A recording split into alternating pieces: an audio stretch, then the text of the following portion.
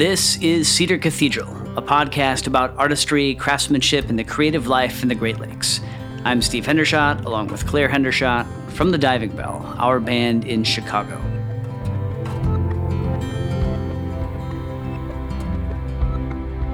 I went to a podcasting conference last week in Chicago. That meant free t-shirts, an awesome and terrifying few minutes where I tried to act cool while drinking an old-fashioned with Roman Mars, and also, I collected a lot of business cards. And because of the story we're going to tell you this week, I was a little obsessed with the business cards. I was scanning all of them in search of the lowercase letter A written in unornamented sans serif type, and then I would analyze each of those little A's, looking for a telltale, jaunty little upward curve to the bowl and a sheer straight line on the right side. I was trying to envision what it would be like to be Mark Simonson, the Twin Cities type designer who created the ubiquitous typeface, Proxima Nova. Proxima Nova is one of the most popular fonts for website text, which means that whether you know it or not, you've seen it a lot. In fact, Mark has created dozens of fonts, and they're all over the place: corporate logos, magazine headlines, and TV shows. And Mark doesn't have a master list of everyone using his fonts, so he just discovers them out in the wild. He'll be at the movies watching Star Trek, and then right there, aboard the Enterprise, is his typeface, Changeling. Or he'll be reading a Harry Potter novel, breezing through Chapter 4, and there it is, Felt Tip Roman, a script he created based on his own handwriting. You can imagine, it's fun when he sees his handiwork in action, but it's also kind of hard to know how to react. It's a weird kind of thing because it's almost like nobody knows. It's like an oxymoron to be a famous type designer. You know, it's like this secret fame or something, you know? Secret fame is better than no fame. And an interesting thing about Mark's typographical journey is that it almost didn't happen. Mark has been designing type since college and even created a first sketch of Proxima Nova in the early 1980s. But for decades, his type design work went nowhere. On this episode of Cedar Cathedral, the story of Mark Simonson, type designer extraordinaire, who had to wait and wait before he made it. But when it finally happened, it happened. Thanks for listening to our show and for caring about artists from the Great Lakes. This is the time of year when the Great Lakes is pretty much the most amazing place on Earth. And as we've been traveling around recently, both collecting interviews and visiting family and friends, it's been fun to see what summer looks like across the region. We picked blueberries near Kalamazoo, had ice cream in Madison with our feet dangling in Lake Mendota, climbed up to the overlook at Mill Bluff State Park, and shared an awkward few minutes there with two teenagers that we interrupted. We've taken our daughter to the beach pretty much every day we've been home in Chicago because, really, that's what summer here is for. So here's hoping that you're listening to this on your way to someplace cool. Now let's head back to Mark Simonson's prairie-style home in St. Paul, where there's a 1970s paper mock-up of the Empire State Building just inside the door. Mark's studio's in the back, off the kitchen, and he's sitting there beside an illustration he drew of Mike Ehrmantraut from Breaking Bad. It's a little disconcerting because there's something eerily similar about Mike's and Mark's expressions, as Mark talks about his early experiments with typography. Mark came up during a transitional time in the world of type design. He got into type as a student at North Hennepin Community College in the mid-70s, just as photo typesetting was completing its takeover of the printing industry, replacing the wood and metal blocks that had done the job for the previous 500 years. Mark created his first typeface in the late 70s and sent it off to the International Typeface Corporation, which at the time was a new, high-tech, photoset-based type foundry in New York. He figured stardom was a formality at that point.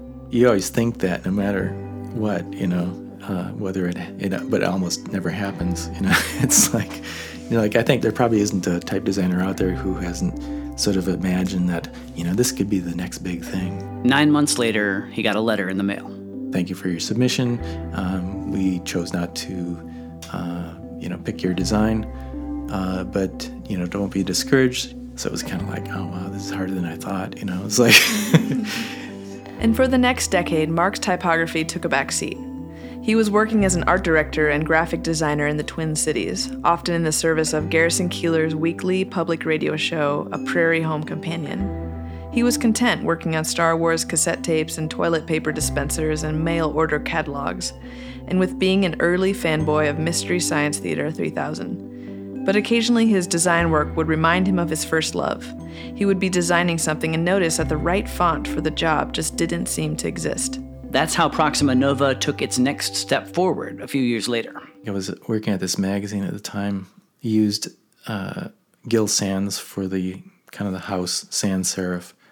And I love Gil, but I sort of wanted something that was a little bit plainer than that.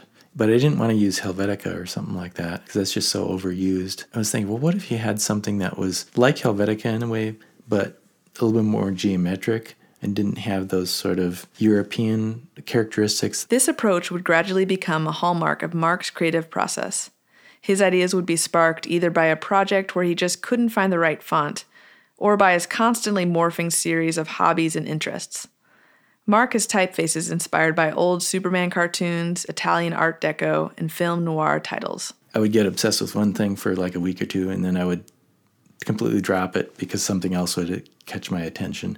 So I'd be reading stuff about architecture one week and buying all these books about architecture, and the next thing you know, I'm like reading about the history of animation or something. It would have these sort of serial obsessions where I would kind of rotate through several different things over a period of time. And I guess it all kind of feeds into the overall picture in a way, because knowing all these different subject areas, I think, is useful because you end up with these kind of things that you wouldn't have thought of otherwise if you just totally focused on one area. There's this kind of cross-fertilization that happens. But for the longest time, Mark kept it all quiet.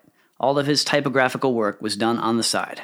It was like a sort of a constant obsession during those years. It was a pipe dream, really. It was just like, like I was an armchair type designer for a long time. Just like, whenever I was like doodling in a meeting or something like that, I would just be like coming up with ideas. And it would just be this very stream of consciousness kind of visual work. And I was not really it was not intended to be used for anything in particular. It was just like I liked exploring different ideas, thinking that someday, I might try to get them published somewhere. After a decade of this, he finally started tinkering a little more formally.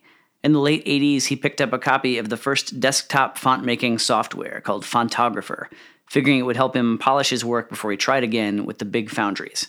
The future was calling, and he sort of answered by accident. I started doing fonts on that, thinking that I would use that just to submit something new to ITC, and they would make it into a real font, not realizing that these were the real fonts in the future, and that the old typesetting industry was kind of falling away, and there was this new desktop publishing-based paradigm. Mark released 3 fonts during the early 1990s, then nothing for the rest of the decade. Among that first power trio were Proxima Sans, the forerunner to Proxima Nova, as well as Felt Tip Roman. Those would both go on to become hits. I mean, Felt Tip Roman has its own U.S. postage stamp, but they weren't hits at the time. It was just like, beer money, basically, at the time. I never really made very much in the 90s from it, even though I was technically in it. In hindsight, this seems insane. Mark wasn't just a great artist waiting to create his masterpiece. These 2 commercial hits were already out there, begging to be seen and used. But throughout the 90s, for years and years after their release, Mark just heard crickets. I struggled for so long at trying to make any money in the font business, and I just never thought it was going to happen. Finally, everything changed in the year 2000, but not because Mark's work was suddenly discovered. Instead, it was because his partner Pat won big on the game show Who Wants to Be a Millionaire. That windfall, plus the fact that Mark was growing tired of his art director gig, pushed him to open his own studio, with an emphasis on type design. And the creative floodgates opened. Over the next year, Mark cranked out 6 new fonts whose range spoke to the breadth of his influences. The list included 2 Euro-themed families, the flirtatious French-inspired script Coquette, as well as Mostra, a font that looks so 1930s Italian that it's a little unsettling to realize that it's 15 years old and made in Minnesota. Mark also started blogging up a storm, publishing a diatribe against the font Arial, as well as a bunch of homegrown Flash animations because, it was 2001. It all worked together to get more designers looking Mark's way. Soon Rolling Stone magazine featured Proxima Sans in a redesign. Proxima Nova came out in 2005 and the momentum continued to build. When Adobe included Mark's work on its popular Typekit platform, it gave a generation of web designers fast access to a red-hot font. And soon the internet takeover was on. Suddenly, a mere quarter-century after submitting his first typeface to ITC, Mark Simonson was a star type designer. and he was prolific, churning out dozens of new typefaces, revisions, and expansions during the 2000s. Now Mark was not only making money, but his fonts were showing up everywhere. He had gone from overconfident to hopeless, and then succeeded anyway. But that came with a new challenge, what to do now that he had made it. Having been so squarely at the center of a typographical trend with Proxima Nova, Mark had to figure out what to do next, starting with whether to follow his muse or try to anticipate the next big thing. The Muse one. I try not to think about trends too much, because every time I've tried to follow a trend in the past, it backfires. Because it's kind of like that whole, like you want to go where the puck is going to be, not where it is now. And it's like, especially with type design, because it's not like you can just kind of make a font in a couple of days or something like that and ride that wave somehow. It's like, no, it's like, I'm going to make this typeface, and then 2 years later, here it is. Oh, where is everybody? You have to remember, too, it's something you're going to spend a long time working on. And so if it's something that you're not really into, it's going to be really dreadful. That's challenge number 1. The second challenge is that now that Mark's reputation is established and his existing catalog is paying the bills, his motivation is flagging a bit. His iMac is full of interesting fonts in progress, including one called Lake Gothic that's another callback to his Garrison Keillor days. But Mark hasn't released anything since 2011. I'm not really in a situation where I have to release new stuff to keep the lights on. So it's sort of bad in that way from creatively. I mean, there is something to be said for deadlines, as much as we hate them, It's like they're motivators, It's like, it's easy to be sort of complacent once you're in that situation where the money keeps coming in, whether you do anything or not. That, I suppose, is the creative professional's version of a first world problem. It's also interesting as it relates to the creative life, because it suggests that maybe there's some optimal middle ground of income and success that encourages maximum artistic flourishing. But for most of us, it's like, we'll cross that bridge when we come to it. For most of us, certainly for Claire and me, the relatable thing here is the struggle and dissonance that occur when you believe in what you're creating, but wonder why the rest of the world seems slow on the uptake. Well, this guy, Mark Simonson, drew his creative and commercial masterpiece 3 decades before it took over the internet. 3 decades. Next time you're surfing the web, including at cedarcathedral.com, and you see that jaunty little curve on the lowercase a that says Proxima Nova, take a moment to appreciate the vision and skill and patience of a master typographer. For more on Mark Simonson, visit cedarcathedral.com or check out our Cedar Cathedral Instagram. We close every episode with a song by a great indie band from the Great Lakes. This week we're staying in Minneapolis with the song Transference from Rogue Valley.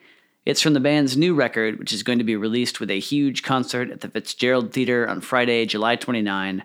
Rogue Valley is great, and the lineup that night is great as well, including Jeremy Messersmith, Chastity Brown, and the Laurels String Quartet. The link for tickets is on cedarcathedral.com.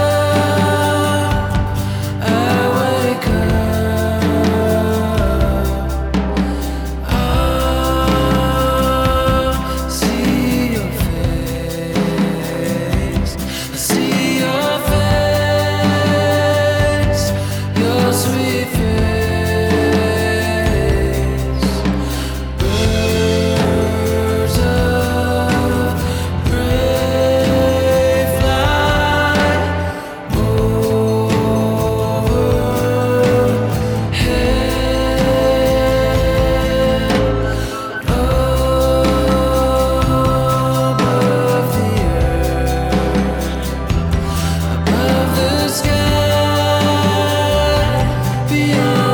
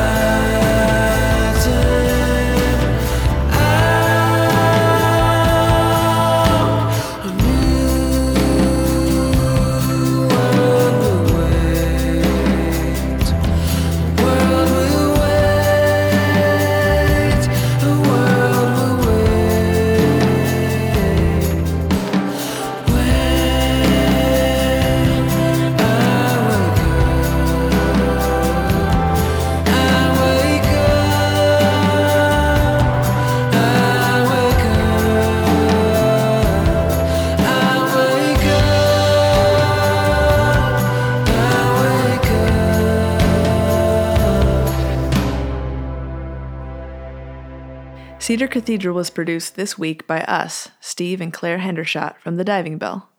Thanks to Mark Simonson and to Rogue Valley. We'll be back in a couple weeks with another tale of Great Lakes creativity.